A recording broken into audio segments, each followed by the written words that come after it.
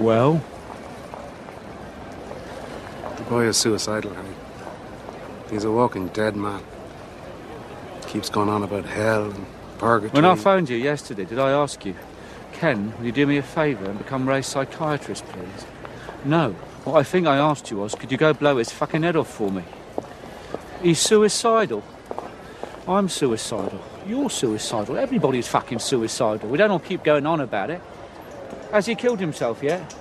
No. So he's not fucking suicidal, is he? He put a loaded gun to his head this morning. I stopped him. This gets fucking worse. We were down the park. Let me get this right. You were down the park? What's that got to do with fucking anything? Let me get this right. Not only have you refused to kill the boy, you've even stopped the boy from killing himself. Which would have solved my problem. Which would have solved your problem. Which sounds like would have solved the boy's problem. It wouldn't have solved his problem. Ken, if I had killed a little kid, accidentally or otherwise, I wouldn't have thought twice. I'd have killed myself on the fucking spot. On the fucking spot. I'd have stuck the gun in my mouth on the fucking spot. That's you, Harry. The boy has the capacity to change. The boy has the capacity to do something decent with his life. Excuse me, Ken. I have the capacity to change. Yeah, you do. You have the capacity to get fucking worse. Ah, yeah, now I'm getting down to it. Harry, let's face it.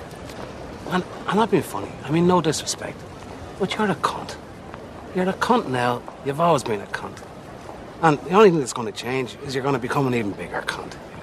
Maybe have some more cunt kids. Leave my kids fucking out of it. What have they done? You fucking retract that bit about my cunt fucking kids. I retract that bit about your cunt fucking kids. Insulting my fucking kids? That's going overboard, mate. I retracted it, didn't I?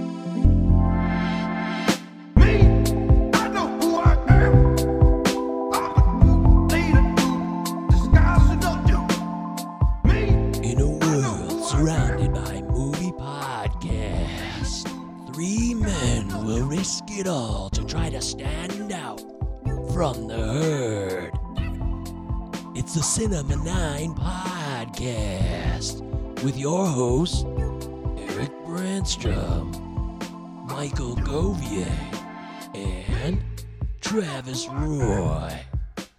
Coming to a speaker near you right now.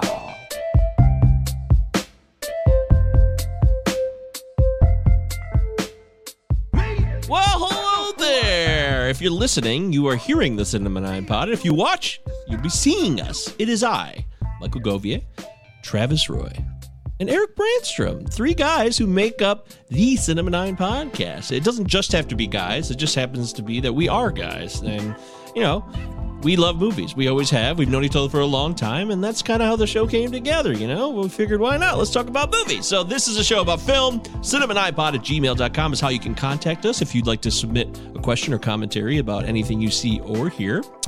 And today's show will be about Eric's selection, 2008, In Bruges. Not Bruges, not Bruges, In Bruges.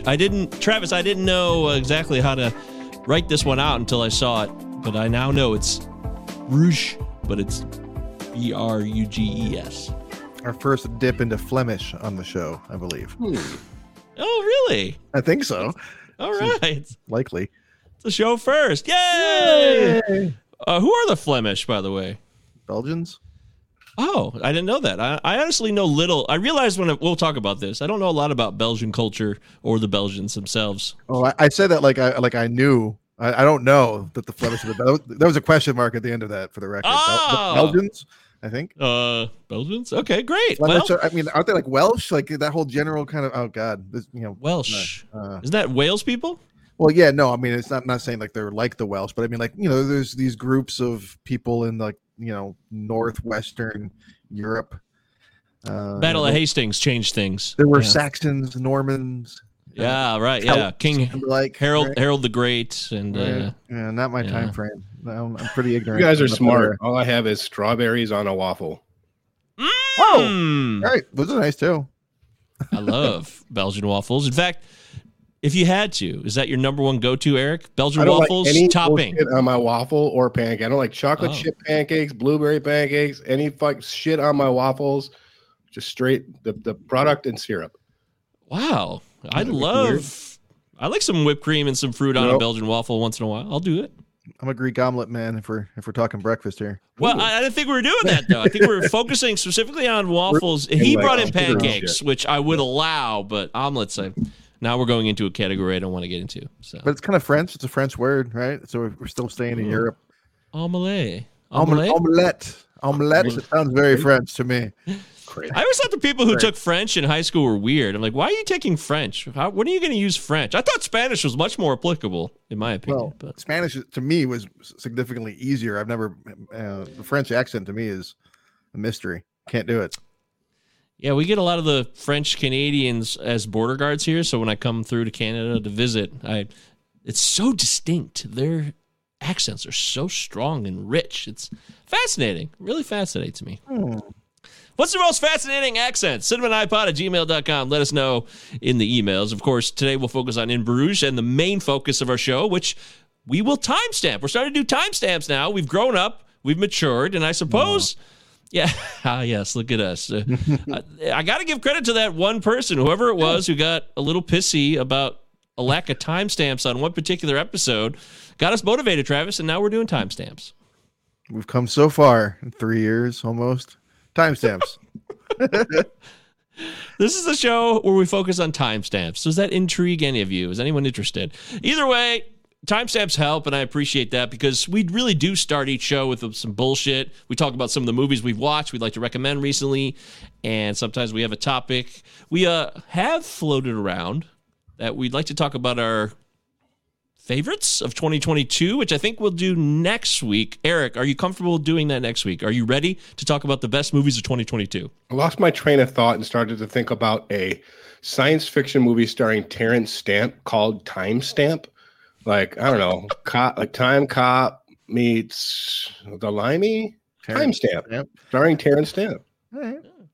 As himself, traveling back in time to knock off some hits or something. There's something there. There's something there. It's small, but there's something there. Just work Ron Silver into it and we're all happy. Okay. Yeah, next week I'm cool for a best of. As long as, can we get Terrence Stamp to say his big line from The Limey in this one still? Can we reuse the lines? He'll be like, you tell him I'm fucking coming back in time. That's right.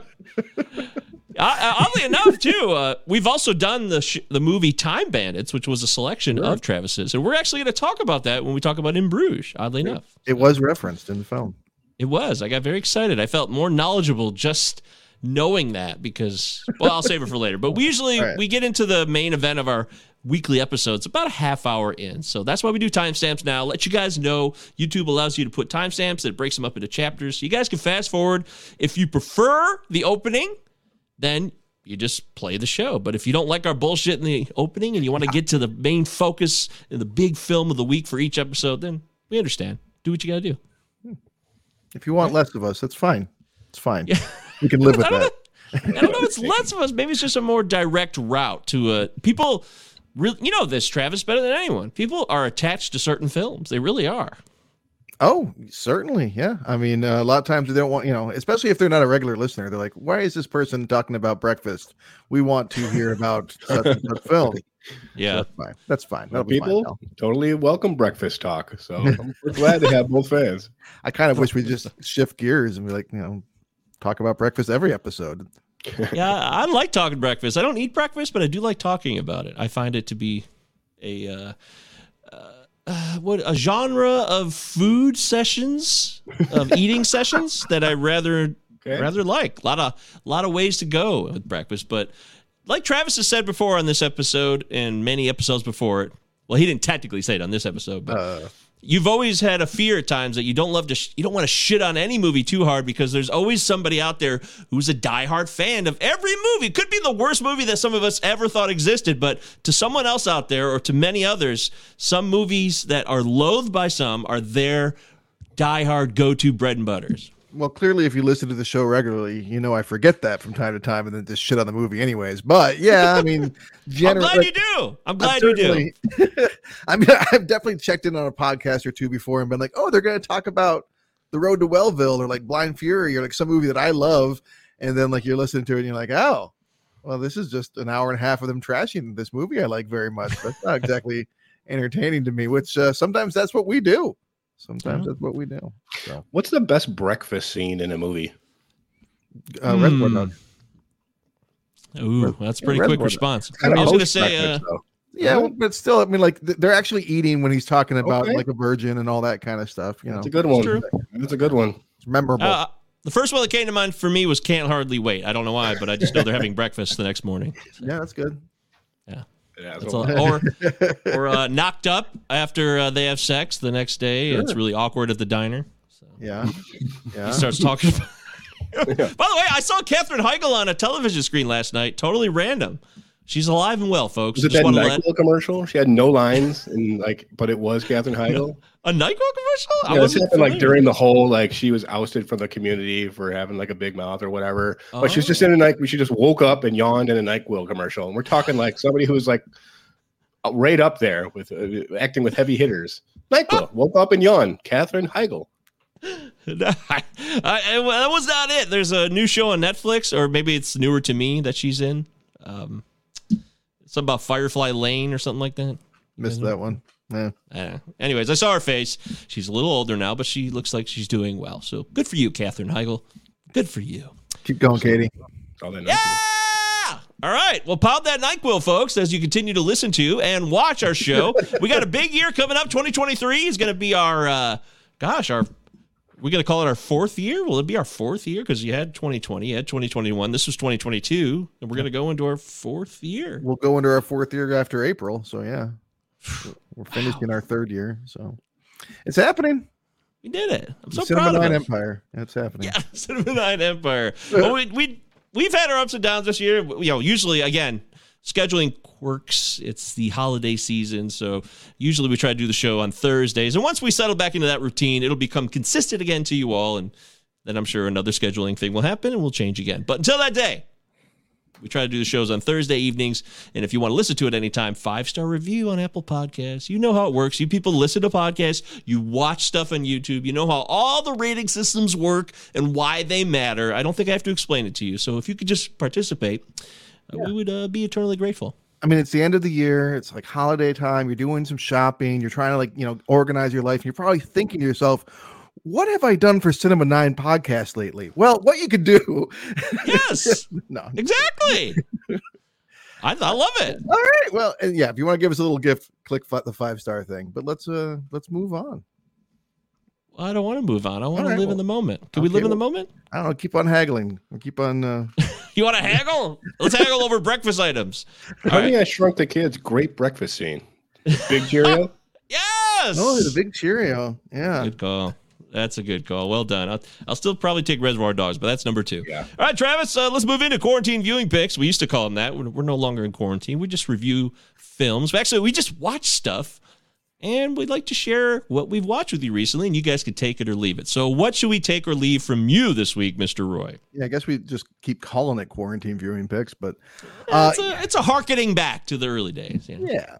Well, honestly, guys, strap in. I got a lot to say here. I watched a lot of fucking movies over the last few days, last week, and I watched a lot of really good movies. To start with, I'm going to give you a warning. You may feel compelled to check back in with Adam Sandler's 8 Crazy Nights. You might say to yourself, it's been 20 years. Perhaps it's not as terrible as I thought. Don't do that to yourself. You deserve better. Don't revisit 8 Crazy Nights. Oh, shit. Wow. Okay.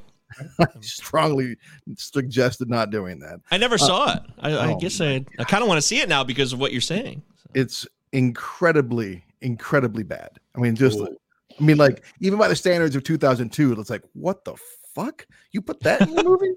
It's unreal. Just bad. But I watched a lot of good movies, to be honest. But I also I have been I watched every 177 episodes of Golden Girls over the last few months. And I am, of course, now starting Golden Palace, starring you know, the original cast minus B. Arthur, but plus Don Cheadle and Cheech Marin, which is interesting. But man, you know, 177 episodes of gold in Girls. I mean, it's really just great show. I mean, it's so fucking, it's still so good. It's really, it's there's a reason why people still watch it, and god damn it, it's still a really good show. I checked in on a lot of the big heavy hitters of the last year and that kind of stuff. I just finished The Woman King just now and certainly enjoyed it. I thought it took a little while to get off the ground, and I thought like it could have used some more Viola Davis for being heavily focused on her in the advertising and whatnot. I mean, she is the main character, but there's a lot of other characters that you spend more time with than you probably want to, but it's certainly worth checking out. I checked out Ticket to Paradise, the new Clooney and Roberts vehicle. Dude, if you have any love or affection for those actors, or if you like the romantic comedies of the 90s and early 2000s, I mean, it's a hearkening back to that for sure, to reuse that phrase. I loved it. Was it a surprise in any way? No. Was it formulaic? Yeah, but I just loved it. What's it on? That is on Peacock right now. So check that out. Checked out the Guillermo del Toro's Pinocchio. Did you guys watch that? Eric, Loved it. Yeah, I loved it too. I loved it too. It was beautiful. Loved it. It was gorgeous. And I feel like there's so much attention given to Guillermo del Toro, the storyteller, Guillermo del Toro, the horror master, the writer, etc. But anti-fascist also. I mean, the man is the anti-fascist of as far as filmmakers go of this time. Almost everything he does is such a pronounced denunciation of that mindset. I just love it. It was so good. I revisited Unbearable Weight of Massive Talent, and I think I loved it even more the second time. It's so fucking great. It's so funny. If you've not seen Unbearable Weight of Massive Talent, it's not just a celebration of Nicolas Cage. It is a celebration of cinema, of friendship, of life. I just love it. It's so good. I finished it. Remember, if you recall, not everyone will, but I watched the first 20 minutes of it a few months back, and then I just had something else to do, so I paused it, and I forgot to go back. But I did go back to it a couple of weeks ago, and I did finish the film. So I would say it's not bad. It's an enjoyable film, and yes, it is really about not Nick Cage. It's really about the passion we have and people, the affinity, the love, the desire that movies inspire and create in so many millions of people across the world in all countries. And it doesn't matter where you're from or what you're into, movies have inspired every part of our population on this planet. Yeah, I agree with that. It's a film, The Unifier. It's a celebration of that as well. It's just a fun movie for me. Speaking of not a fun movie, I watched Emancipation from 2022, the newest film. Okay. And if Will Smith gets nominated for an Academy Award for Best Actor, I won't be surprised and I won't be mad. This is a better performance than King Richard. It is an incredible performance. Wow. It is the hardest watch I think I've had in a long time. It is a grueling watch. I mean, it is like a horror show, a cavalcade of just the worst parts of slavery put on film. Like I show 12 Years a Slave to my students. I'll never be able to show. I'm not going to show Emancipation to high schoolers. It's just too much. Wow. I mean, it is brutal. It is just it's an endurance test, and I think everyone should watch it. And I'm probably never going to watch it again. I'm a little worried Antoine Fuqua would like try to just make it like a thriller and like popcorn it up and cheese it up.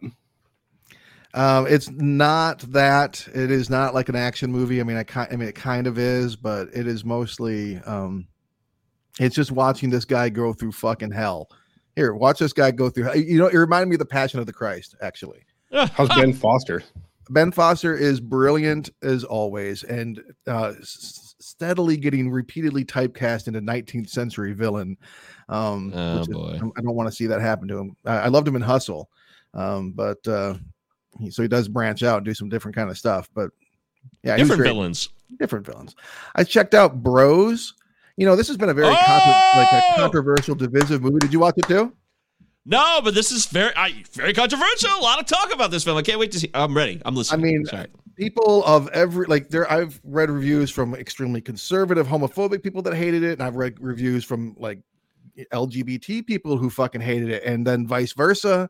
It seems like there are people on every side that love it and hate it. I loved it. I loved it. I thought it was so funny. It was so raw, and it was so like. I mean, if you don't like, what's his name? What's the dude's name? I'm blanking on his name. Oh yeah, that guy. The guy. I can't think of his name right now because he's the guy who's the man on the street who does that stuff. Bill, Buddy, Eddie, Bill, Billy Eichner. Billy Eichner, thank you.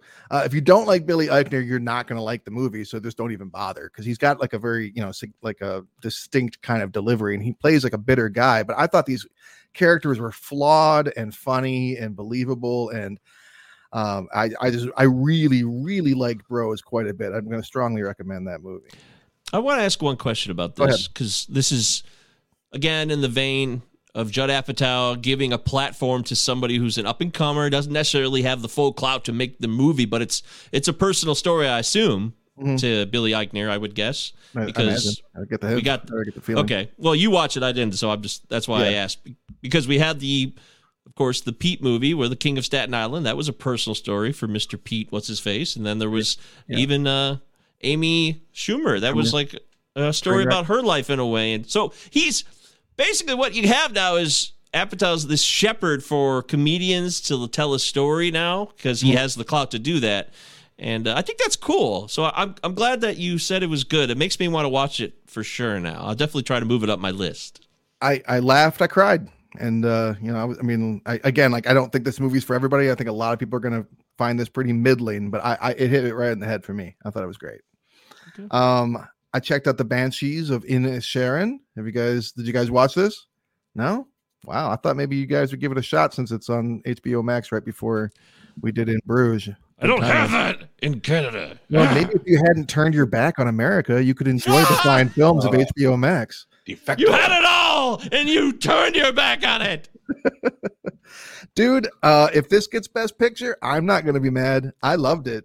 I love the Banshees of Inisherin. I thought it was fantastic. I'm not going to say anything about the plot. I recommend going in as blind as you can. I knew nothing about it beyond the actors and writer director. The same of the film In Bruges. But so I would hurry. Yeah, that's why I'm saying it would have been a good idea to watch it. But I definitely would recommend seeing it as quickly as possible before stuff gets spoiled for you, because I think that stuff will, and it's just it's like a lyric. It's really something special. I mean, it's really simple and really profound, and I think it's one of the best films of the year. But lastly, I pulled an Eric this week and watched a movie that I liked so much, I turned around and watched it again 4 days later. No way. I never do that. Yeah, I did that. Shit. I watched Cyrano from 2021. Did you guys see Cyrano with Peter Dinklage? Did you have any fucking idea that this movie was a musical? No. I had no clue that this was a musical. So I sat down and watched Cyrano, and I'm like, started the movie, and it starts. I'm like, what the fuck? It's a musical? And I'm like, oh man, I don't know. And then like what's going on? I'm like, oh god, this is like a White Hamilton thing they're doing here. I think he's battle rapping now. This is not good. Oh shit. And I'm like, and I turned it off, and I'm like, well, maybe I'll give it another shot. And so I started it back up. And then I just fell in love with it, and I fell completely in love with it. The band The National did all the music. It's a musical starring Peter Dinklage with music by The National. And when I went back and watched it the second time, I was like, yep, that beginning is still a little weak. That first 10-20 minutes is kind of weak. But I listened to the soundtrack all week. I've been obsessed with it. I can't stop thinking about it. It is unabashedly earnest, unabashedly romantic, dramatic. It is. I haven't been this emotionally affected by a movie in a few years, actually. I really wish I'd seen it last year. I could have given it its proper due at the proper time. It was a tremendous bomb. I mean, it made back, I think, a 10th of its budget or something crazy like that. It was a huge bomb. It's written and directed, or it's written by Dinklage's wife. This is very much a labor of love, but man, I loved it. This is Joe Wright. I hate all of his movies, so I think that's why I stayed away. All of his movies suck. I don't agree that all of his movies suck, but I've always found his stuff to be overblown and just overwrought and just over. Like I hate Joe Black. I thought Atonement was really good, but it still was a lot. And this is a lot. There's moments of this where it's like I am laughing, and I don't think I'm supposed to be laughing. But all the same, like it's just. I can't, like the moments that hit so hard. And Ben Mendelsohn is in this, Mike, and he plays like the popish, like 17th century, like done up in white, like pancake makeup and all that stuff. And he doesn't quite sing, but he does kind of growl, scream, bark through one song that's really good, actually. I loved Cyrano. Check out Cyrano. I wish I'd watched it sooner. I think it's just okay. There could be a lot of reasons why it bombed, but it's a story that's been told many times. It is an old tale, right? We had the Roxanne from Steve Martin in the 80s. It seems like it gets done every 10 years or so. So I understand that, but I'm definitely more intrigued by what you're saying. And that's true of so many other stories, right? I mean, you could say that about Frankenstein or Pinocchio, which we just talked about. And like Guillermo del Toro's take on Pinocchio, this is a different take. It's in some ways it's very true to the original. Our friend Deary chiming in with appreciation for Banshees of Inisherin, good band. But it is pretty true, Cyrano, to the original, but it's still very much. I mean, the fucking National. It's very updated. So I loved it. I don't think it's going to be for everyone, but I love it. I love it. Blown away. You'll be blown away. Jeff Bridges, Tommy Lee Jones. Yeah. So I watched a lot of good movies this week. You did. Yeah. And looks like you're ready to go. I think I know some of your favorites of 2022. Oh my! Maybe took my hand at least once when I said one of the best movies of the year. Well done. That was a beautiful, beautiful session of sharing. Thank you, Travis. Thank you. Okay, Mr. Brandstrom. Yeah, real quick. Last night I turned on Pinocchio at like 10. I was kind of like just mildly curious because I was so burnt by Zemeckis' wretched, acerbic trash incarnation that I had absolutely no desire to ever see another adaptation of this ever again. But I hit play because it's Guillermo, and I heard that like the stop motion was superb. I guess they spent like 1,000 days was like the big quote. Took them 1,000 days to make this. So I turned it on and like immediately enraptured. This is like classic Guillermo, Pan's Labyrinth, fairy tale, like a director and writer just so fully, precisely in charge of the story, and above all, that I was fucking blown away. I was dead tired. I was hacking my lungs out. I'm sick again, by the way. Oh my God. Yeah, I hear it. Yeah, it's poor bastard. It's awful. But I could not keep my eyes off of it. Like all the character design is so awesome, man. Yeah. And just the ways they go with the story, with all the Mussolini stuff, I did not expect at all. Like these brave, dark turns that were just out of left field, and just such the right way to go for this. Loved it, man. God, it was so good. Star is Born. Loved it in theaters. Loved it on that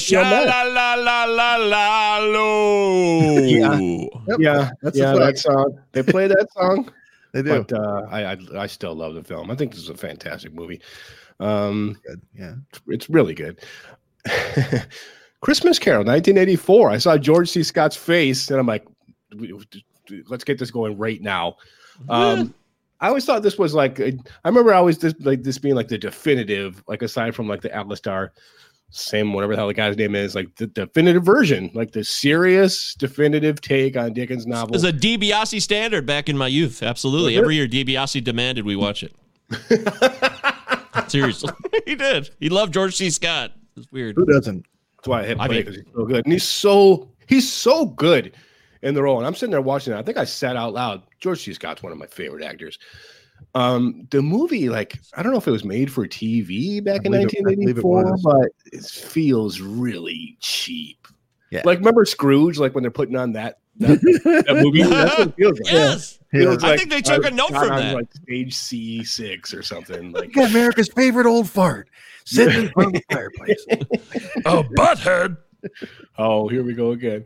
But yeah, enjoyable, mostly because of that superb performance by the legendary Titan. Yeah, more Columbo.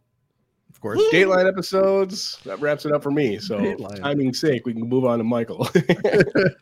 Yeah. Ron Rifkin popped in, huh? You sure as hell did. Old Ronnie Nice Rifkin. beard. He looked like he was a very happening dude back in that period of time, whenever that episode existed. So good for you, Was Ron that biting Rifkin. insult he gave Seth in Boiler Room? Inexcusable shit or something like You that? lied again, you unbelievable piece of shit. I believe that's you lied again, you unbelievable piece of shit. I'll tell you this right now. No piece of shit is unbelievable to me. I can believe any piece of shit. I really could. Yeah. What's there not to believe? From father to son, that's pretty harsh. It's also that Rifkin like flat line delivery. Just he means it. He really means it. You're a like actual piece of shit. Yeah, he does that little thing with his head, like a little bob. Like, it's weird. It's like not very obvious. I know what you mean. Yeah, I can see Rifkin. it. You ever see the Myth of Fingerprints? He was great in that. No. Yeah, he's a good one. Underrated Rifkin. What are those fingerprints? They look real. Paul to me. Simon reference. Paul Simon. No, Myth of Fingerprint? Is that a myth? What is it? All Around the World, The Myth of Fingerprints. It's a song, but anyway, but it's also a movie. Anyways, all right. Paul Simon's like almost 80. He's gonna die eventually. Well, everyone's gonna die eventually, Mike. We've been through your, thanophobia. Yeah, it's not getting any easier out there, folks. But All right. when you guys die, I'm gonna be very sad. It's gonna be a sad day for Oh, me. thanks, Mike. I like that you assume that we'll die before you, but okay. No, I actually said it knowing that I know I'll die first. I'm very confident it'll be me. So I've always thought 5-star that. review on Apple. Hey guys, you want to Before talk you more? die, click that like button and subscribe. Yeah, it's like he says in Dogma. So Jesus told the 14th apostle, 13th apostle, the Chris Rock plays, when his number was going to be up. Took all the flavor out of the last remaining years. It really was. I definitely would rather not know. I just want to die. Boom. There you go, folks. Did you watch Hey, these Cinema movies, 9 Mike? Podcast. I just want to die. Did Look, you watch movies? I've got a big reveal here, folks. This is a big one. This is one of the bigger movies that needs to be discussed, and I finally saw it. I've never saw this film, but with all the hubbub brewing about Avatar 2, Way of Water, I finally sat down and watched Avatar for the first time in my life. I was one of the last few, apparently. I mean, let's see. It was a huge movie, right? It topped Titanic as the biggest grossing movie ever at that point in time. Still is, I think. Endgame, I think, snuck past it, but it was, it made a shitload of money. They re-released it back in theaters in advance of Avatar 2, and I think it snuck back in, but I'm not positive. I also, read that they released it in China again a few years ago, and some people went and saw it. So either way, I never saw Avatar, and I wish I had seen it when it came out. That's my big regret. That's what stands. Yeah, that's what stands out to me most. I'd seen Avatar sooner. Yes, his final words were, Love her as I watched Avatar. very good. And That's there good. will You caught that one. Jimmy Brooks. I just Or wish I'd was it seen it when it Cameron? came out. I wish it's James Cameron. I wish I'd seen it when it came out because it still looks good. It looks like a video game. That kind of bothered me, but I'm like, this is a video game. I feel like I'm watching a video game now because video games look this good. And when it came out in 2009, I could see how it would have really blown people's minds, but it doesn't look terrible at all. It still looks good, but it's a green screen world, it's a CGI world they created. So I never felt like I saw any holes or like, oh, that's obvious. Like, it just looks like a video game because that's what a video game is. It's already plastered on your screen as a world and you accept that. And there are no cutting and pasting. It's already generated in that way. So my point being is that, what's the deal with this guy? Sam Worthington. Is he good? Yeah. Is he okay? Is he bad? I don't understand this guy. He's like the Donald Gleason of the 2000s. Like, they gave him a shot, they gave him a bunch of properties, and people were like, who cares? Oh, yeah, that's right. Because the same year he was in the Terminator thing with Christian Bale. Terminal Salvation, Avatar. People are like, who's this now? Yeah. But he's in the sequel, right? In the new one that's out. He's Yeah. I guess. Spoiler alert. So, you haven't seen the original. Yeah, I keep on like, am I gonna watch the new one? Probably. Am I gonna see it in theaters? God damn it, probably. Yeah, right. Should probably see it at the theater. I probably should. Yeah, I'm not in any rush. I mean, my expectation is that it's gonna, and we'll see how well this statement ages. But my expectation is that it's gonna be a dazzling feast for the eyes and just utterly dull, like derivative story. Is that how you felt about the first one? Well, yeah. Oh, duh. That's exactly what I felt about the first one. Look, I know that Luke, shout out to our friend Luke. Happy holidays, Luke. Hope you're doing well. Luke's having a baby soon. That'll be fun. Eric, you can give Luke some tips on that. So Sure.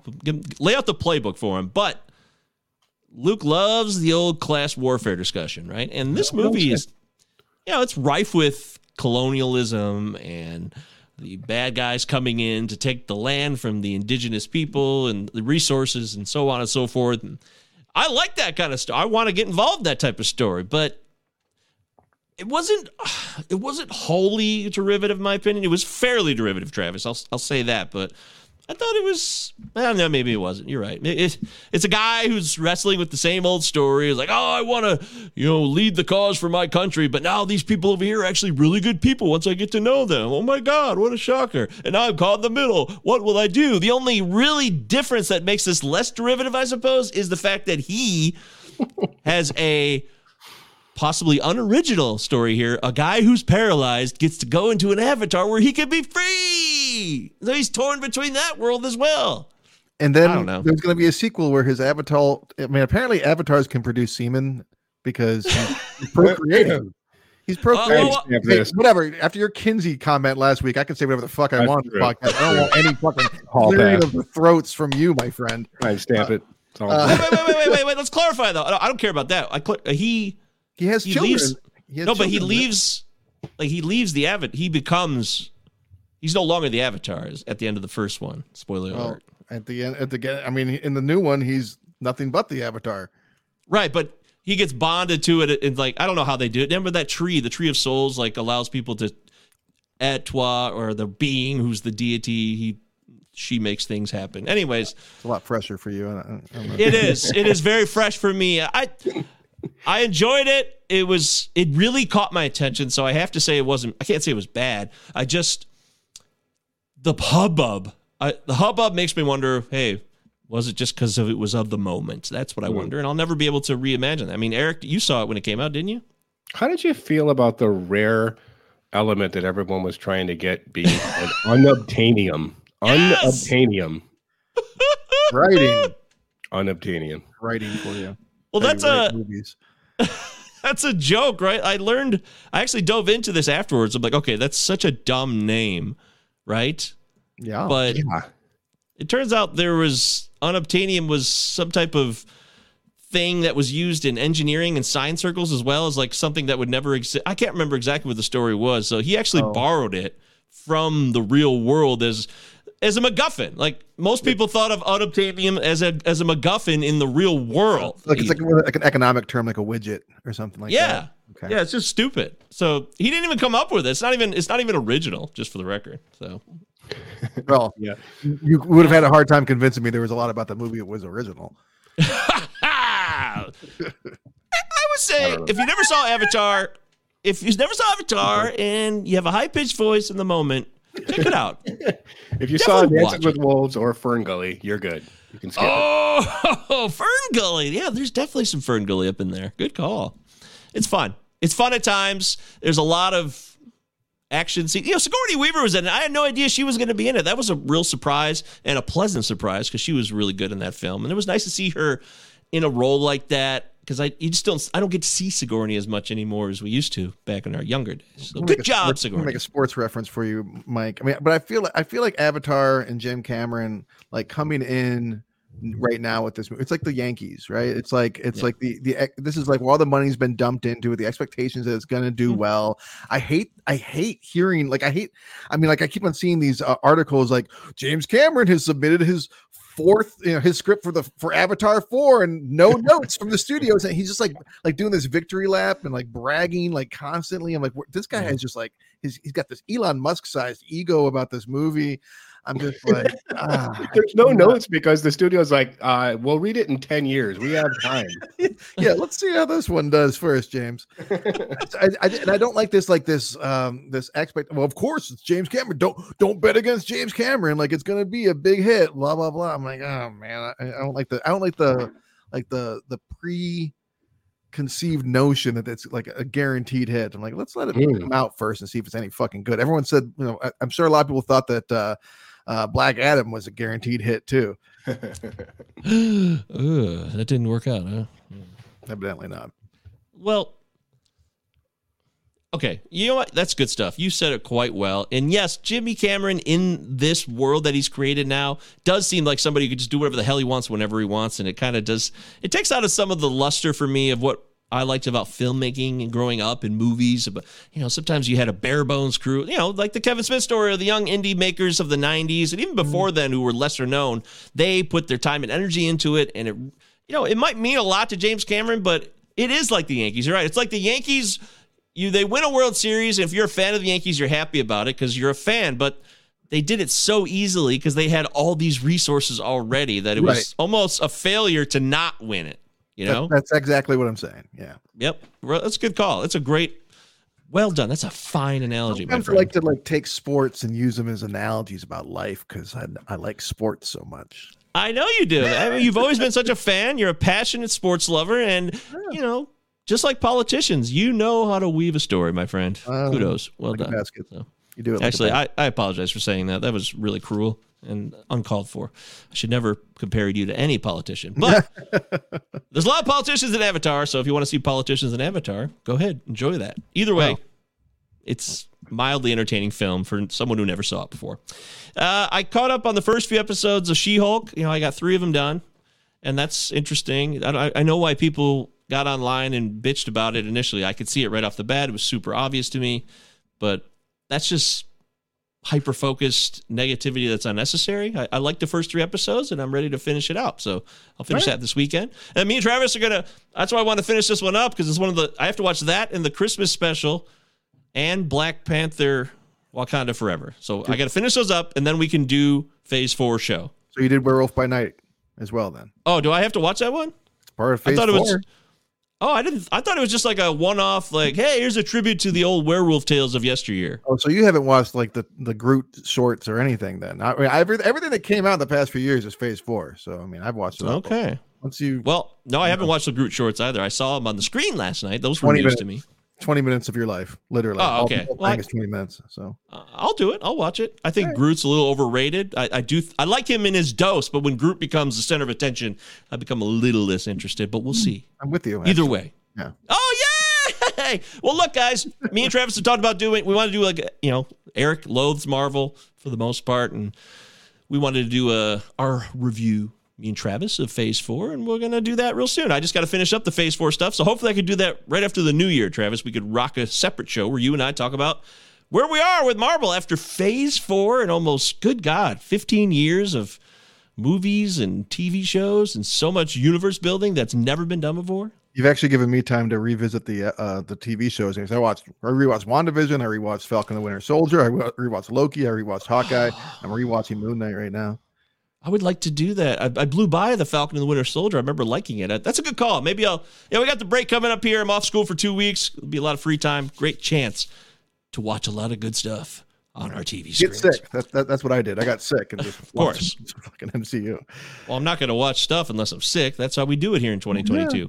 Yeah. That's the way. Okay, that's pretty much it. I think I'll leave it there. There's a lot of fun stuff that I watched, but it doesn't matter. In the end, you watch stuff. You enjoy it, you hate it, and you die. Oh, again with life. The best? Damn it. I know, isn't that funny? I just want to double check that I didn't skip anything I wanted to mention. Oh, I did watch, I got Leanne to watch I Heart Huckabees with me for the first time. She's never saw that. Not myself. Yeah, because I say that so much. She's like, what's the How Am I Not Myself movie? I want to watch it. I'm like, okay, yeah, let's do it. Let's see if you're ready for this. I don't know if she loved it. I don't know if she hated it, but she was mildly entertained. So I was. God, that's bizarre. It seems like either one of those, oh God, please make it stop, or oh, I love what's going on right now. Kind of hard to have a middle of a road opinion on that movie. Well, okay. I actually need to get an update in her final synopsis because when we finished, she said, "Yeah, it was interesting," but maybe she was lying. Thought about it since she saw it. You know what I mean? That's probably doubtful. Yeah, although maybe she has. I do think it's a great movie, and I'm glad I got to share with her. It's fun to share movies with people that you spend time with that never saw that movie before. It's a unique experience. That's why we. Nobody hit play on Amsterdam either. It's been on HBO Max for a couple weeks now. Oh, that was the choice I made last night, actually. It was either Avatar or Amsterdam. And I'm like, well, Leanne might want to watch Amsterdam with me because there's only certain movies she can watch. She loves scary films, stuff like that. So I decided to watch Avatar instead. But Amsterdam's number one on the list, ready to go. I have access to it, and I will watch it this weekend. Can't wait. All right.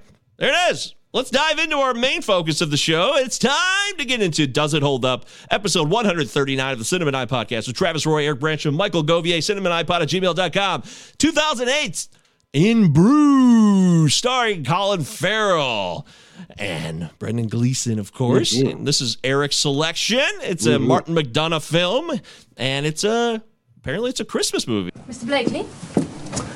Yes. No, Mr. Cranham. No. Yes, Mr. Blakely. Yes. You have a message.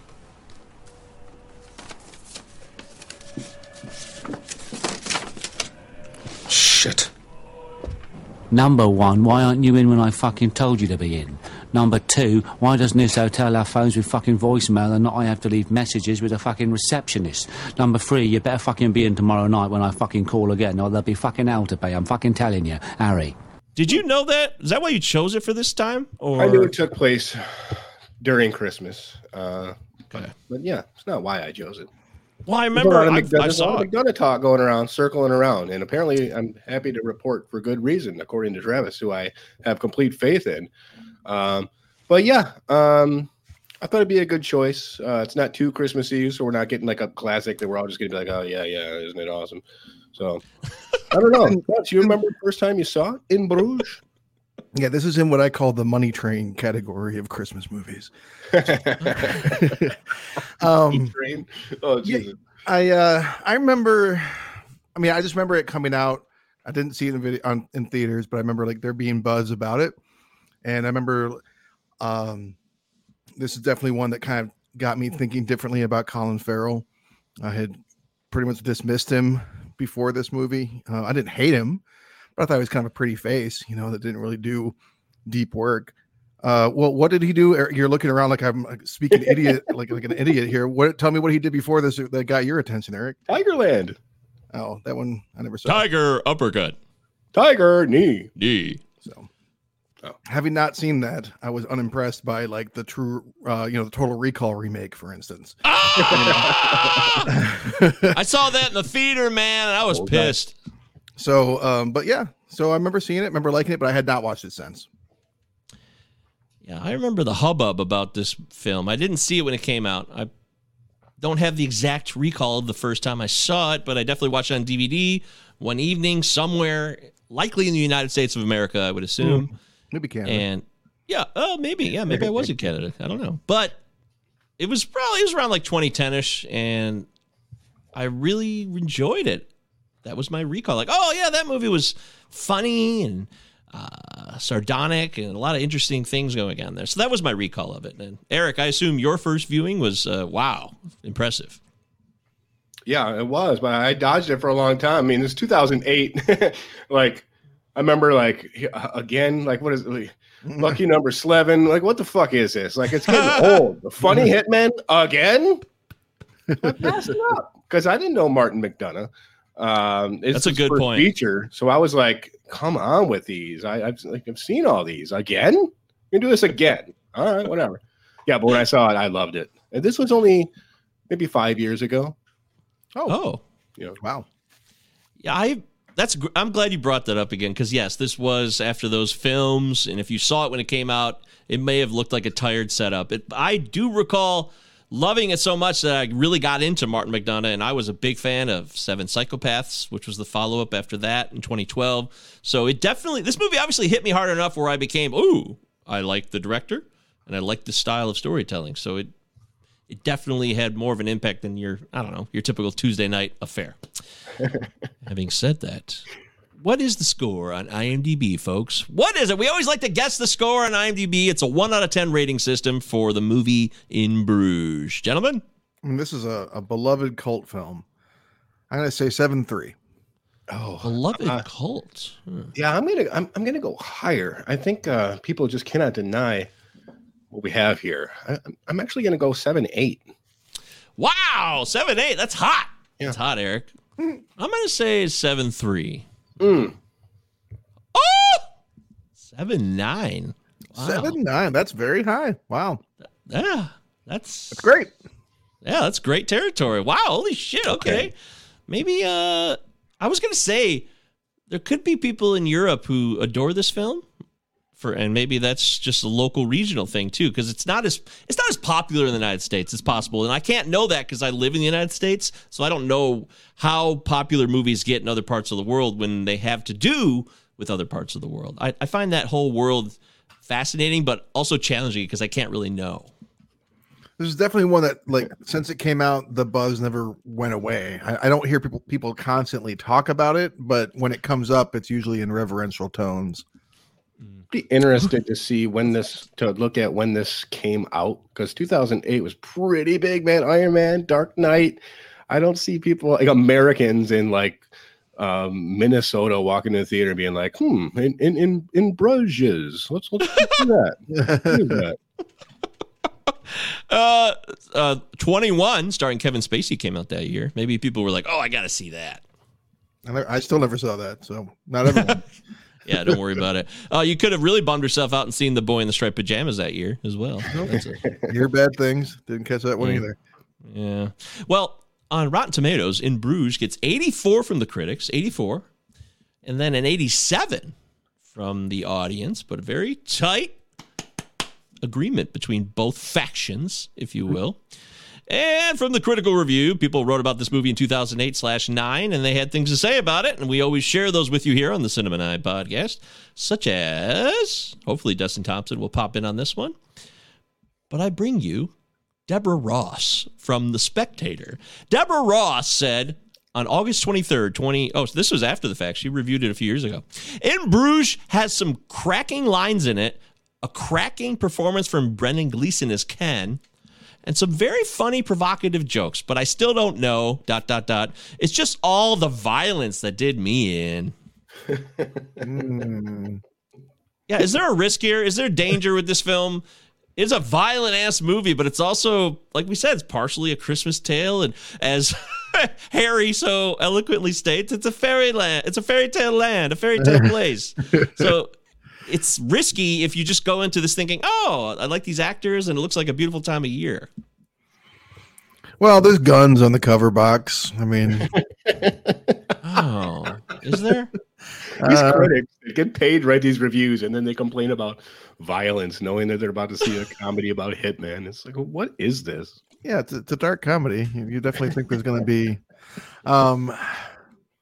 I think it's one scene in particular, probably that people struggle with the most. It's hard to see, the image of a child shot in the head. Obviously, a bullet hole in the head. Yeah, it's pretty graphic. Pretty graphic scene. So I think that, and also the death scene of Ken, just like a Tarantino-esque, like bucket of blood splashing about.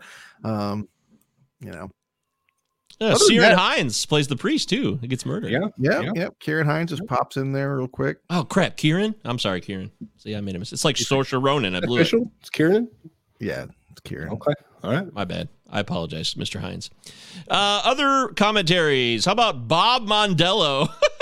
Bob Mondello. What a name. He's got a giant head too. It's kind of fitting in a way. I don't know why, but it is. Bob Mondello said it plays really engagingly, with the leads doing a wonderful Mutt and Jeff act, and the camera lingering lovingly over scenery that looks awfully pretty in the moments before it gets spattered with blood. Mutton Fairly who? accurate. Is that a Dumb and Dumber reference? Jeff and the Mutt Cuts, I assume, maybe? Because it's Mutt. It's capitalized Mutt, so I assume maybe that's what that means? No. Mutt and Jeff is an old comic strip from the 1930s or something like that. Oh, my gosh. Oh, Take well. your word Hey. for it. Mutton Jeff. Yeah. I did not, I did not know that. I did not know that.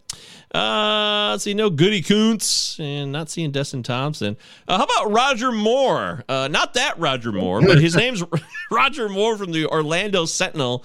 Said this dark comedy shifts effortlessly between silly and sobering, and it finally gives Colin Farrell the chance to be as funny as we've long suspected he could be. This kind of goes to your point you said earlier about Colin Farrell, Travis. That's not an original statement. I mean, Eric's right that Tigerland is what really got him burst onto the scene, and that's when they threw all these features at him, kind of like Sam Worthington, where they're like, okay, this is the guy. Let's throw movies at him and let's see what we can make a big movie star out of him. And then it turned out that he's not a big movie star guy. He's more of a Gary Oldman kind of guy. He's more of a despite his like dashing good looks, he's much more of a character actor and much more of a studied actor than he is like, let me lead your blockbuster summer film kind of guy. Dude, that's it. I was so I don't know if relieved is the right word, but just comforted when he started settling into those. Yeah. Like True Detective season 2 gets so much shit, but I think so good. Colin Farrell's fucking superb in that. Bullseye, Daredevil, that's another story. But yeah, he's not a lot of good, nothing good there. He's fucking fantastic. His comedic timing is right up there with like Stan Laurel in this. Like, I'm watching this, I'm like, this is like if Laurel and Hardy were hitmen in Europe. That's a good call. Yeah, Travis, you really stated that very, very well done, my friend. Well done. I would like to move on from the reviews, but we got a Bill Goody Koontz sighting on this one. So I couldn't let good old Goody Koontz, old Bill, be skipped over. Old Bill. I did look through them all, by the way, and it looks like Destin was busy at that time, as we often find. Destin Thompson, as we always state, you have an open invite to this show at any time you so and we choose. love you. And we do love you. Yes, we do. Of course we do. Worship We worship you. Bill Goody Koontz had this to say on February 15th of 2008. The dialogue is front and center, in spite of the picturesque setting and all the goings-on. And it's the best thing about the film. The dialogue is the best thing about the film. Yeah, man. I'm watching this and I'm like, I know that Martin McDonagh is an established Irish playwright, but it doesn't have like that Sorkin, LaBute, Mamet pentameter going. It translates really well to film. Oh, yeah. The interplay. Yeah. It doesn't come across like stage dialogue. Yeah. Like Kevin Smith movie from the 90s? That's where I thought he was going with it. But no, he was making that's a better point. That it doesn't come across like script like that. But yeah, I think that the dialogue in this film is believable. You have pretty rich and believable characters. It's a grind at times to like deal with the offensive nature of the shit just like pouring out of Colin Farrell's mouth. But like he's supposed to be a character that's unredeemable, and that's how he's presented to us. And then of course, right about the time you start to think, well, maybe he's not so bad. That's when you learn what he's doing in Bruges. But yeah, the interplay between the two of them is what drives the first half of the film until we really learn the stakes. That's a great call. Well said. Yeah, the dialogue is outstanding. I got no beast with it. A lot of pacing and patience, too. A lot of beats, especially when Harry and Ken are talking on the phone for the first time in the hotel room. Man, it's so deliberately slow in that part of the film, but it's done well. Harry's a very meticulous, annoying guy. Yeah. Well, it's not just that. Like, I really love that scene watching it this time because it's not just that Harry's meticulous and like demanding. It's the hoops that Ken will jump through to please him. You know what I mean? Like he's so accommodating. Like he will go through he'll pantomime all this bullshit to just satisfy this guy. So when he tells him later, like, well, fuck you and your kids are cunts, come kill me if you want to. It's such a reversal from the obsequious nature that we had seen with Ken towards Harry before that. Well done. Yes, that is really well said. You're right.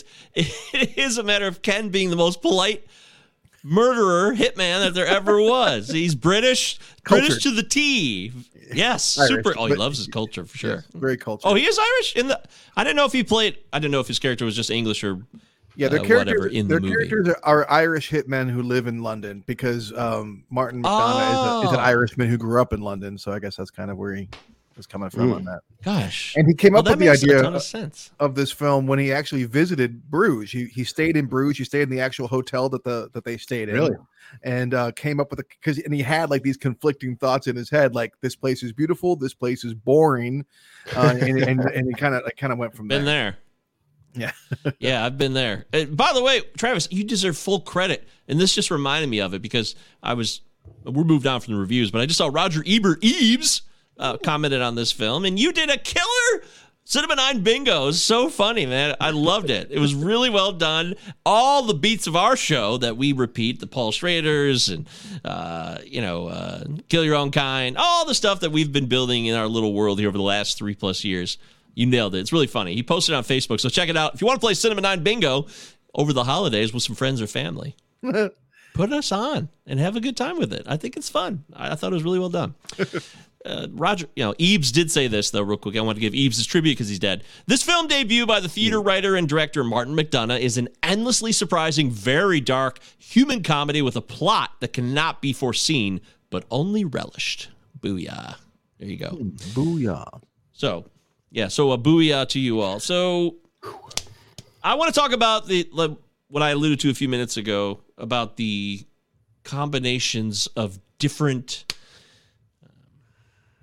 not narratives, but there's just a lot of elements of multiple different types of storytelling in this film. It's about a guy who made a huge mistake his first time on the job. He hadn't killed anybody. He was a rookie hitman brought in by Ken, which is what we learn along the way about Colin Farrell's character. And unfortunately, when he does his first hit, he kills a child, and it's horrendous. But at the same time, like you said, it's a beautiful little city in Belgium that most people don't know about. It's a hidden gem. And then there's hidden gems of people within that. They got a movie being made within a movie as well. We got a lot of different elements here. And I just want to ask either one of you, does it all work for you in terms of the several elements all coming into this one film? You're asking me? Or both of us? Anybody. I don't care. You're right. I did not make it clear. I can see people criticizing it for these deep emotional themes blending with like racist humor and like really dumb infantile jokes. And yeah, not that they're wrong, but I think it blends them well. I mean, it's a modern take on this whole like morality, Flannery O'Connor type of stuff that we'd already seen. So to kind of liven it up with some more playful antics, I think is the right note. And I think that it's also driven not just by the dialogue, but by some memorable, fun characters. You have Yuri, the alcove loving arms dealer. You have the one-eyed ex-boyfriend, or the guy who becomes one-eyed. You have like all these kind of different. You have I love what's his name, Ivanek. I can't think of it. The guy that plays the Canadian. That gets, Zelko Ivanek, the guy that plays the angered Canadian. Like he's I love him. I loved him on Heroes. Remember that show? Anyways, but there's a lot of like little, just all these people popping in and these memorable little moments that I think are nice. I mean, like the co-owner, the pregnant co-owner, she's so strong and vulnerable at the same time for this and funny in this character that really only and important for characters that really only in like 4 scenes. That's true. And Zelko is a favorite of Martin McDonagh. He's been in a bunch of his movies since as well. So they have a bond. You guys saw the 6-Shooter, the Martin McDonagh's Oscar-winning short film. No, I never saw it. Check it out on YouTube, man. It's fucking, I can't remember how long it is, but it's just so like well put together, concise, whatever you want to call it. Like, and it's classic Martin McDonagh, like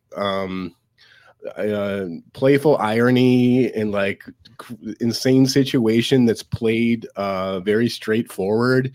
Check it out, man, because after that Oscar win, they just dumped money on him to make this, and I'm so glad. He was Have you seen a picture of him, by the way? He's Martin really, McDonagh? really good looking with terrible teeth.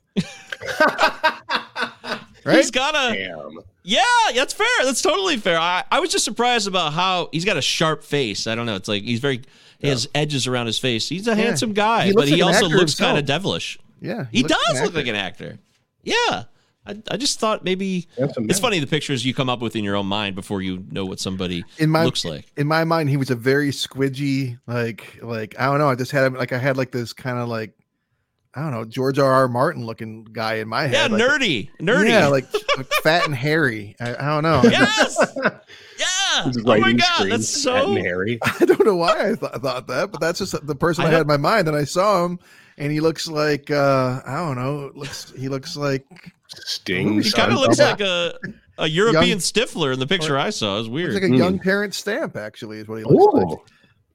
Oh wow! Okay, that's cool. Well, no, I've never seen Six Shooter. You know what? I realize I really do. I love Martin McDonagh films, so I definitely have to watch the Banshees movie. Travis, I'm glad you brought it up on the show. I'm due to watch the Banshees of Inisherin. Yeah, you finally learned that word. Yeah, I learned it once I watched the movie and they said it a few times. It's Inisherin. Ooh, okay. Well, Inisherin, thank you for clarifying and helping me grow as a person. You're welcome.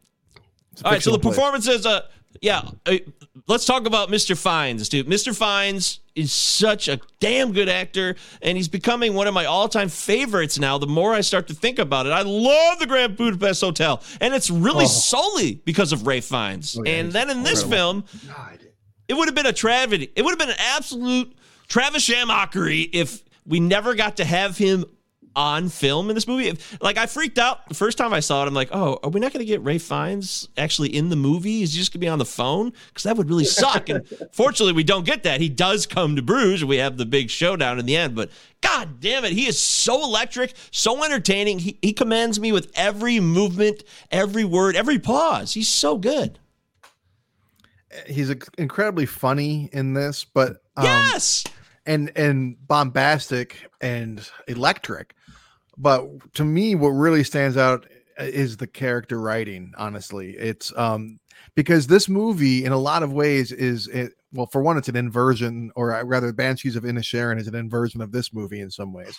But it's also an inversion of like a typical kind of hitman movie, because in a typical movie, his character Harry is the protagonist. He's the one that's going to go kill the child killer. He's gonna stick to his principles. He's a family man. He's like in a lot of ways he's what should be the good guy, but he's the bad guy. But he's not that bad of a guy, because like as awful as he is, like he won't harm. He doesn't want to harm people who didn't do anything. He doesn't want to harm like the pregnant woman. He doesn't want to just start a shootout in the middle and kill a bunch of Belgians, although he does end up doing that, which I'm like, as I'm watching the movie, I'm like, Harry, how do you think you're going to get out of this? You're just running around town shooting at people now. It's about honor. He's obsessed with honor, apparently. Yeah, he has an integrity to him that, whether you agree with it or not, like, well, it's kind of hard not to agree with like his principles in a way, even though he's the antagonist. So I think it's a really complex character that makes a big impact, in large part because of his performance, of course, but great writing. Be easy to be like, oh, he watched Sexy Beast that morning and then went to the set and was like, I'm just going to do that. But no, it's different. Cool. And as funny as he is in this, my God damn it, you're right. Like, Grand Budapest is one of my all-time favorite movies, and he's hilarious in that. And yet I didn't think about it one time while watching this. No. And it's two comedic performances. That's a master. Well said. That's a master at work. But yeah, Harry's about principles and that sort of thing. But yeah, there's so much menace. There's like a little bit of slime, but there's all this class too. And like these three actors, these Brendan Gleeson, Colin Farrell, Ralph Fiennes, for this like Well, I guess he's been in the theater for a long time, but one thing Martin McDonagh does, he knows how to fucking work with actors and just make them seem like people you care about. In these hitman comedies, like you're having fun, but do you ever really care that much about the characters? Like, I want to be friends with Ken. I want to like support him at the bar and talk to him, and I want to help Ray. And I'd fill out an application for Harry. How bad can the job be? You get a paid vacation in Bruges. But yeah, man, dude, incredible. And it's also about the casting, because he had written the script and then found out that he could work with these two guys and went, well, shit, I will rework the characters and make them Irish and all this stuff to make them fit those actors. Because he knew like these are like these, you don't try and find some actor to fit the role. You find, you make the role fit the actor in this case. And I think it worked really, really well. And obviously another key point here to keep on kind of banging on the Banshees of Inisherin, but Gleason and Farrell became really good friends making this movie, and they've stayed really good friends over the years, and it's palpable. The chemistry between these two men in this movie, like you believe that they go from like hating being stuck with one another to, in the matter of a couple of days, having like a genuine love for one another, which I think is a hard trick to pull off, and they did a great job with it. Yeah, Ken's love for Ray, it's not as obvious earlier in the film, but the fact that he even went with him, I guess, says a lot. It's really more about actions, and McDonagh's not going to also tell you beat for beat. He's not going to lay every thought, every emotion that everyone's feeling at all times at your doorstep. You have to follow along, and the dialogue will do the work for you in the end, and it does it in a way that I just really, really appreciate. I guess I am reconsidering my Fiennes love that I thought, I mean, he's a great part of it. Fiennes does so much of the character, but you're right. The dialogue that he's given, the character that he's created, when he rages out and Harry slams the telephone after Ken tells him to get fucked, which is a huge shock to Harry before he comes to Bruges, he busts up the phone, he goes crazy, he doesn't care who's over there in the other room with the kids and yes, exactly. But then there he is 10 minutes later apologizing to his wife. That kind of guy in other movies that line would not exist. That moment wouldn't exist. He's just a badass who's a raged out hardcore gangster who's going to do what he's got to do. Nobody gets in the way. But no, they show the range. They show the full spectrum of human beings. The people are like this. They're complex characters with lots of different emotions and perspectives and feelings throughout the day. How long were this is Ray's first job, and how long do you think Ken and Ray have known each other? So in writing my notes for the movie, I made a note like, did Ken get him this job? I think maybe he did, but then like thinking about it after, I'm like, well, that's really not established. The only reason that Ken probably goes with them is because he was with him on the job, and he was probably with him on the job because Harry was like having him do it. So in some ways, I feel like they don't know each other hardly at all. Yeah. Well, Ken says Harry says Ken brought him in. He does say that. Oh, he says the words? Okay, never mind. On the phone, Ken's like, you got to kill. Oh, on the phone there, he's like, well, you've got to kill him, Ken, because you brought him in. And if buck doesn't stop with him, it stops with you. Oh, and that scene is so brutal. He's like, well, he was a good kid, wasn't he? He's like, when you're like, was. Yeah, again, not clear. You got to follow along, and McDonough believes in the audience. He may make fun of us at times, I'm sure he does, but Americans. He writes in a way. He makes fun of Americans. Yes, yeah, chubby, out of shape Americans who are climbing up the bell tower who actually ended up having a heart attack. So in a way, he was trying to help the guy out. I don't know. Americans are elephants. Americans never mind that we're like the only country that has preservatives in every little fucking piece of food that we put in our bodies, but whatever, we're all elephants. Oh my God, that's well said, my friend. That's well said. You've got negatives about the characters that are annoying to me. It's like you alluded to briefly, Travis. Ray is so annoying. I felt bad for him, but I actually almost stopped feeling bad for him after a while because he's bitching about everything all the time. And while he's suicidal about what he's done, there are also times where I'm like, do you have any thought of what you've just done? Because like you're sitting there complaining about how you're bored and how you want to get laid and you want to do drugs. And it's like, dude, you're a child killer. Well, which he starts to express a lot more later in the movie. But early on, I can. luckily at this stage of my life, I can watch a movie like this and see that Ray is masking a lot of his shame and grief over the incident with this humor. By saying he's bored by Bruges, like, you got to think about it. The child murder took place in this church, and now he's stuck in a town that looks like a gigantic church. Now that's just a constant reminder of what he did. And basically what he's doing is he's just masking his shame with this bullshit. It's just an act. It's just somebody who doesn't know what to do with their emotions. I think that you're right to a degree that he's like masking how he's really feeling in a lot of ways, but he truly hates Bruges. He does not find any cultural relevance or importance in it. To him, Bruges is like literally purgatory, because for him, a good time is getting fucked up and hitting on women. So I mean, I mean, like, I think it can be both. He's not the most deep of dudes, but yeah, I do believe he does feel bad about it. I mean, he does try to kill himself, and even before that, there's like fairly subtle references. Like, it's not going to go away unless I go away, that kind of stuff. Yes, there is a theme in this movie though about consequences for actions, because Ken tries to get Ray out of there and go away, but then Ray's rage, his temper, falsely accusing a Canadian of being an American, ends up biting him in the ass because he gets brought back on the train for beating up on Zelko, which he didn't have to do, but he did. He's pure rage at times, and McDonough, through all of his clever and witty banter in the dialogue, he's telling like a moral tale here. This is this is the moral of the story in the end for everybody, including Harry, who follows through and kills himself in the end because he thought he murdered a child, but no, that was just it was a dwarf wearing a child's school outfit, I guess is how the best way to describe it.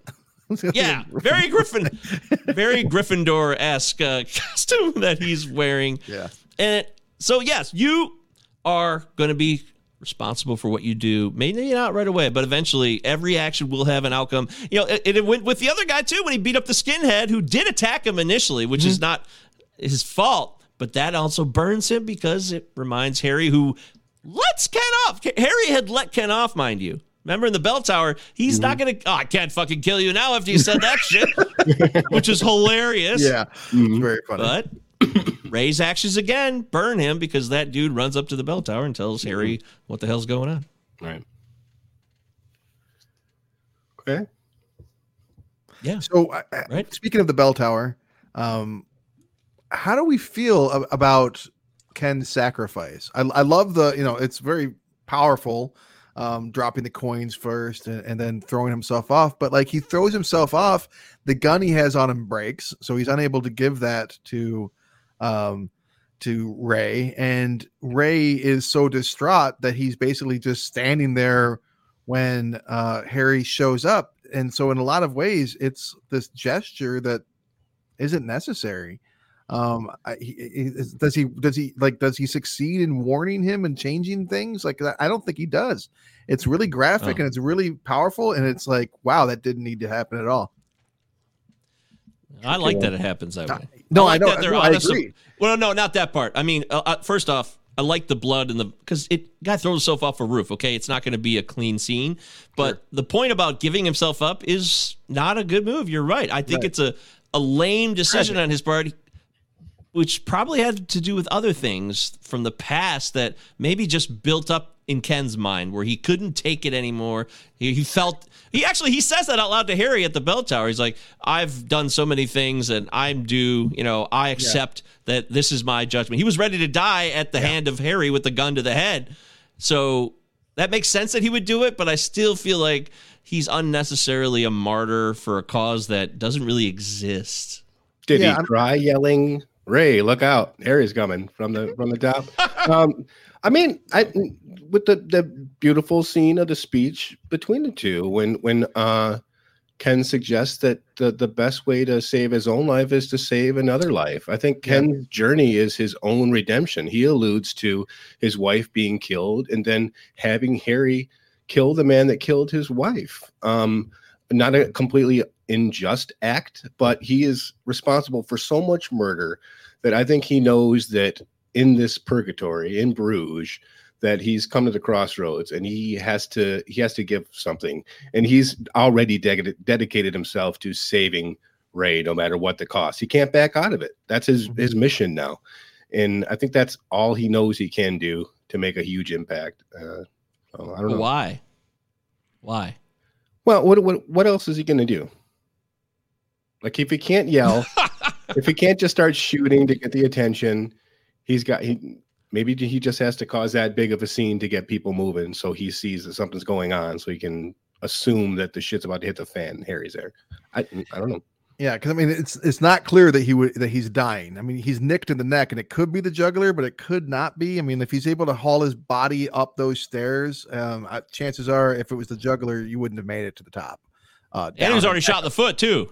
Right. So I think he actually would have survived the gunshots, but it's interesting though, because I mean,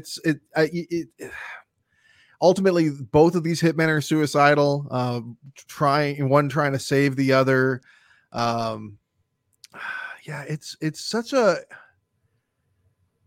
unconventional way of making the film, because in a normal quote unquote movie, like, he would have landed on his back and then Ray would have had access to the gun, or it would have somehow like saved Ray, but it doesn't. And that's a choice. I mean, that's a hell of a choice. Well, McDonagh's trying to put as many people as possible in life-altering decisions, I guess. Even the more minor characters, like the woman who owns the hotel that Ray and Ken stay at. She's very much... First off, I love the note that she makes when Harry calls and she leaves a message with her. Yeah. I'm not the secretary, I'm the owner. Yeah. Like, that's funny. Yeah, it's a little bit that makes me laugh. And then it comes back to that hotel where she's in between Ray and Harry for this final shootout, but she will not budge. I'm putting all this together now, Travis, as you expressed this to me about Ken doing what he did.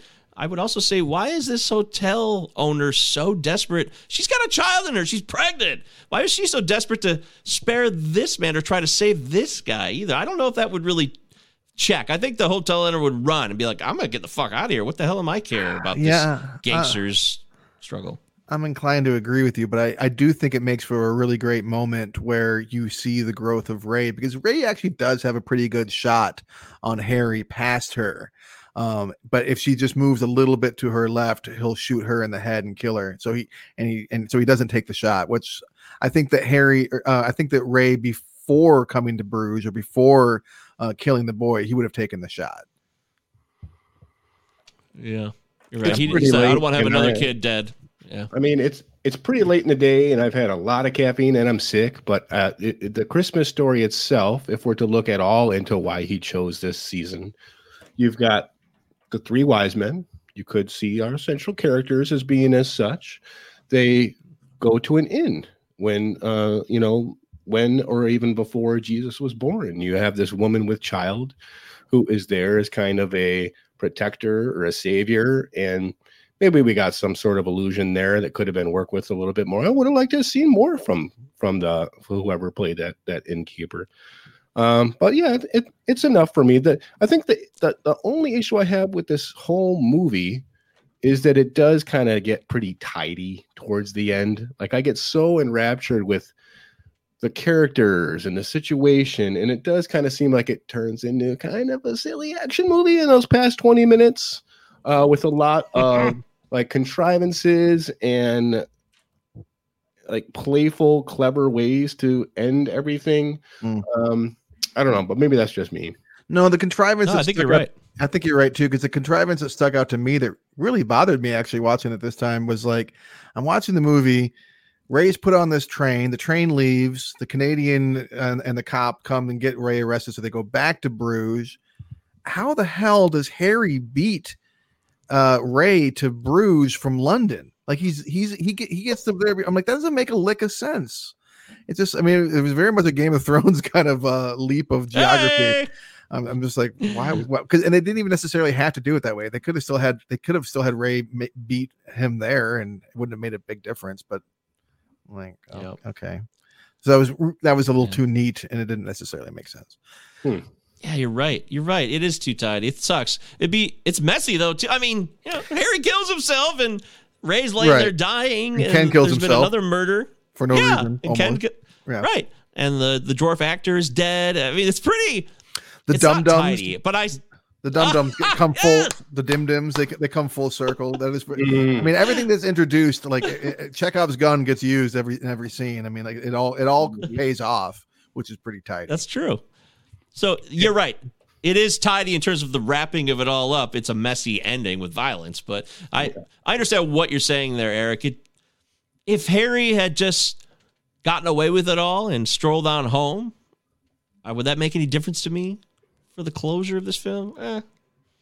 I'm not sure it would. I think the heart of the film and why I like it more than I'd hate it, if that's the case, is little to do with the ending. Well, what sticks out to me is not just that Harry killed himself and he's like, "Gotta stick to your principles" and all that. Mm-hmm. It's the fact that he is at that point shot Ray 3 times, and he just killed Jimmy, the actor, and Ray is trying to tell him, "Don't kill yourself. That wasn't really a young boy. You're fine. Go ahead and just kill me," which I think is a big moment there too that is easy to gloss past. Yeah, but it's actually like.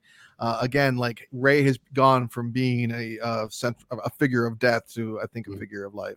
Yeah, it's almost like McDonough went for the easy joke instead of something a little bit more interesting, which could be a conversation between those two about how you should spare yourself and look past your own principles and something like that. Just very easy. I don't know that the movie winding up on a conversation at that point would have really made sense. All the actors and everybody running around and like the blood. I don't know. I don't know how that would have played out on film. I think it's more satisfying with the sharp crack of a gunshot myself. But yeah, by the way, is the innkeeper the only good person in this entire film? I mean, because even Jimmy, the actor, he's racist. Yeah. Against other black dwarves, he That says. was the cocaine. Oh, right. Didn't you know that cocaine makes you racist? I didn't know that, but now I do. Shit. See, if I'd known that prior, it would have made a lot more sense to me. No, you're right. There's not a lot of redemptive characters in this movie. I mean, the fat Americans aren't that bad, actually, other than being fat. At least the women folk. Let's see. Obviously, the woman, the innkeeper, like you say. Yeah. The drug dealer, Farrell's kind of girlfriend, sort of. She sucks. Yeah. The cunt kids suck.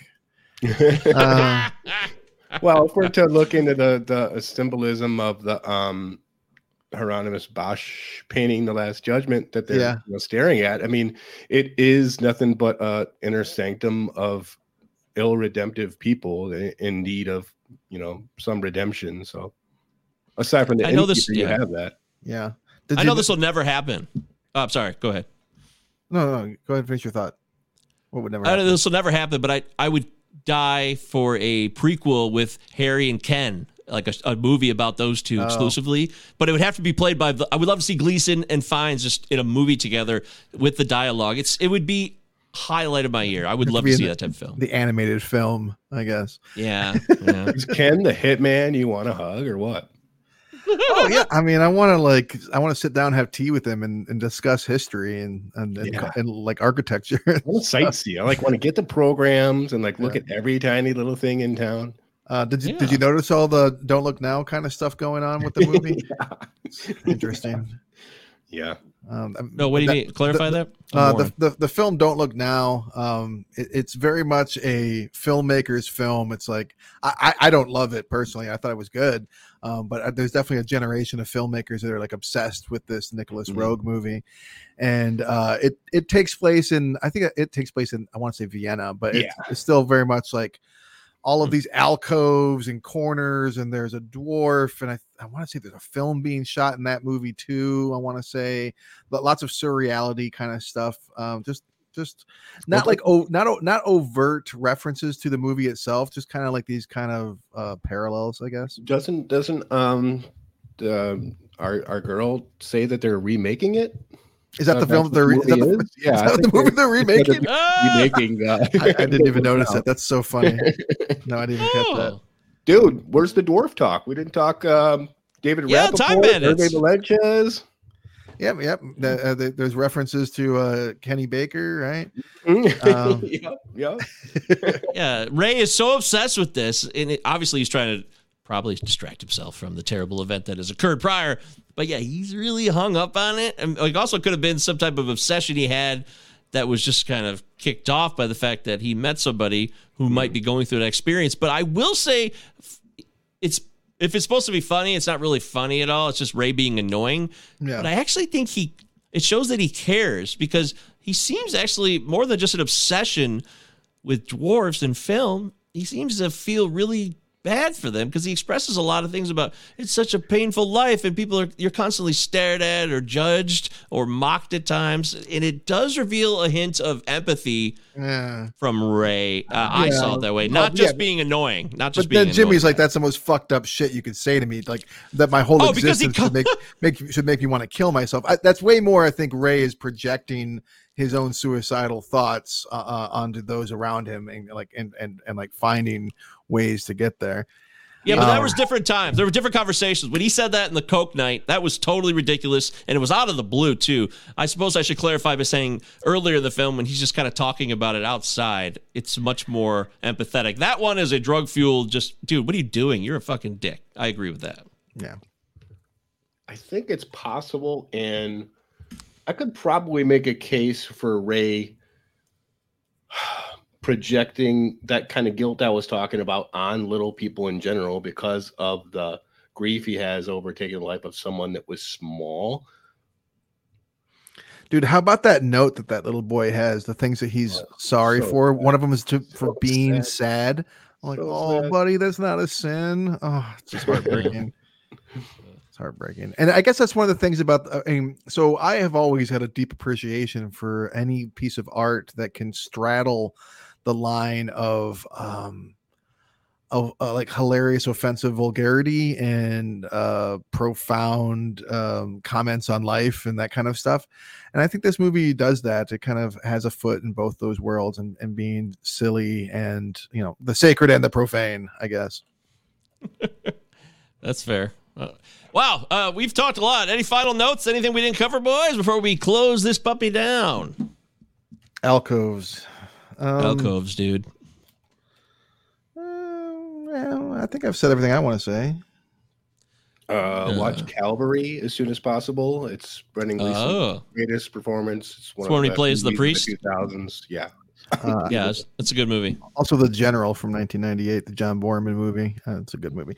Oh, you know what I did want to mention? I think the funniest moment in the whole movie to me is where where Ray is like standing, like he just like had stolen all those drugs, and he's standing over the dwarf and his prostitute, and he's like, "You guys are weird.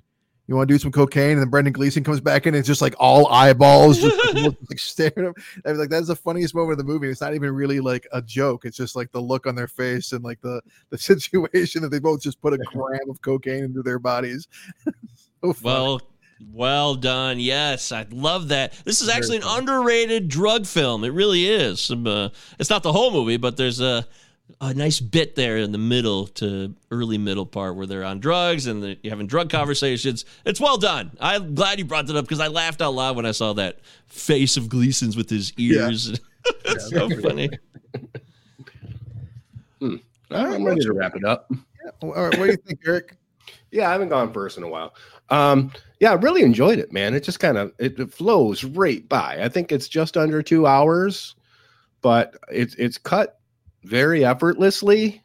I think that's one of the words I wrote down. Martin McDonagh makes it very seemingly effortless. It's just a very clean film in its editing and in its storytelling. There's not very big pronounced arcs. Everything just kind of flows really smoothly and naturally. It's gorgeous cinematography, man. Some of the most beautiful snow you'll ever see in a movie. Performances are off the charts, and I joke around and say that this is like 2000s gangster movie, gun shy and Lucky Number 11, but this is like premium subgenre in that respect. I don't think it's like like the defining crown jewel of hitman comedy for the 2000s, but it's definitely up there because it's so intelligent and as a morality play, and an exercise in, you know, Catholic guilt or just a human frailty and grief. Beautiful movie, man. Martin McDonagh is a masterclass filmmaker, and really enjoyed watching it this time. Laughed out loud several times, and yeah, I love the movie. It holds up completely for me. All right. Great job. For me, I would say, yeah, this one holds up. I had a feeling it would hold up before I sat down and watched it, even though I'd only seen it the one time, but it left a pretty big impact on me. And while there were definitely things I had forgotten, like I've forgotten the whole reason they were in Bruges. I'm like, oh shit, that's dark. But yeah, the movie, like I said, it rides that rail. It really does a few things at once, even as it's a pretty simple buddy movie at the same time. It's a fun movie. It's a good cult movie. There's not a lot of movies set in Belgium, so that's cool. Supposedly made that town like $8 million in tourist funds profit. Hey! Good on them for that. Yeah, definitely holds up for me. We didn't even mention Carter Burwell's beautiful piano playing. That electric guitar, though, man. Every time the electric guitar kicks in, I'm like, Jesus fucking Christ. Turn off the what is it? The Mannheim Steam Orchestra. Mannheim Steamroller? Yeah. The Mannheim Steamroller. So dumb. Trans-Siberian Orchestra. That's what I was trying to say. Because that's what it fucking sounds like. I mean, with that, I mean, every time I hear an electric guitar in an orchestra, I'm like, get that thing out of there. Electric guitars playing Christmas music is fucking stupid. How do people like that? Come on, man. Gary Hoey. He makes a lot of money doing that. Good for you, Gary. Right. Because people love Gary, it. retire. Never give up the dream. You were saying Carter Burwell. Sorry. Carter Burwell. No, it's okay. He's really, really a personal favorite of mine. I mean, I think Raising Arizona, when I think of him, probably. That's what I probably think of him the most, but he's not one that we've talked a lot about on the show, so it just popped in my head, and it is a very clear score in that, this is a Christmas movie, this could be fun. That piano will take you immediately to where you're probably going, so it doesn't really pull any punches or kind of mysteriously reveal itself. It's part of a film that is all kind of over the place in terms of, if you look at it from a critical eye with, as genre movies and the type of tropes and subtypes of film that you might find across the landscape of the critical world of movie analysis, but it doesn't matter because the dialogue is so damn good, it's so well written, so well directed, and the actors are all outstanding actors, even from the tiniest characters in this film. Is that a pun? I didn't mean to. I do think this movie holds up. It's a lot of fun. It's also very sad. It's poignant. There's a lot of reasons to like In Bruges. Not a Christmas movie for you and the family, but if you put the kids to bed and you and your significant other want to throw on a Christmas movie, throw on In Bruges. Why not? Okay. All right. Good call there. In Bruges. Fine choice. Which means that our next person in the hopper is our very own Mike Govier. Mm-hmm.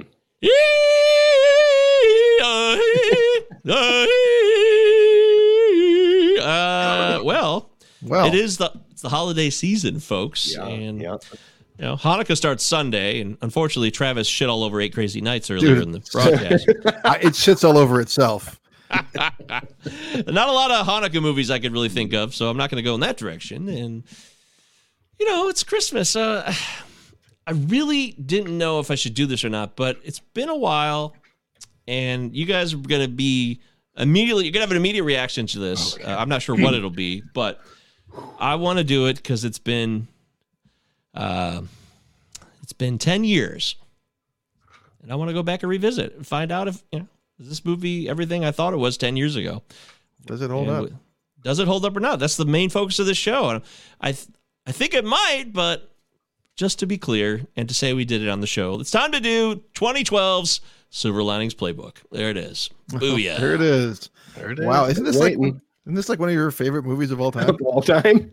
It has been in the past. Yeah, I haven't watched it religiously like I did. I watched it one time recently over the last 6 months, and so I've only watched it once in the past 6 months, so I haven't really watched it. yeah. But actually, before that, it'd been a few years because I did burn myself out on it quite quickly there, and it does have. It's known for other things, but it does finish out in a Christmas atmosphere at the end of the year. So, borderline Christmas movie, maybe not. We'll find out. Silver Linings Playbook next week. Cool. It's been 10 years. I'm ready for a fresh look. Yeah, 10 years later. I like to do anniversaries like that, get it on the record, because it literally was December 2012. I think this movie came out. I actually remember seeing this one in theaters for once too. Hey, me too. Yeah, I saw it at the what do they call that thing? The Movie Maple theater? in Birmingham. That little tiny theater there. You guys are probably it's off Woodward there in Birmingham. It's a tiny one. It's a very nice little theater. A little bougie, but no worse for the wear. Okay, there it is. Cinema 9 Podcast. cinema9pod@gmail.com. Send us an email about anything you heard today. We hope you guys are having a wonderful holiday season. We'll be back next week with Silver Linings Playbook. He's Travis Roy. He's Eric Branchford. I'm Michael Govier. We love doing the show, and we hope you enjoyed us doing it. Little fucking cunt.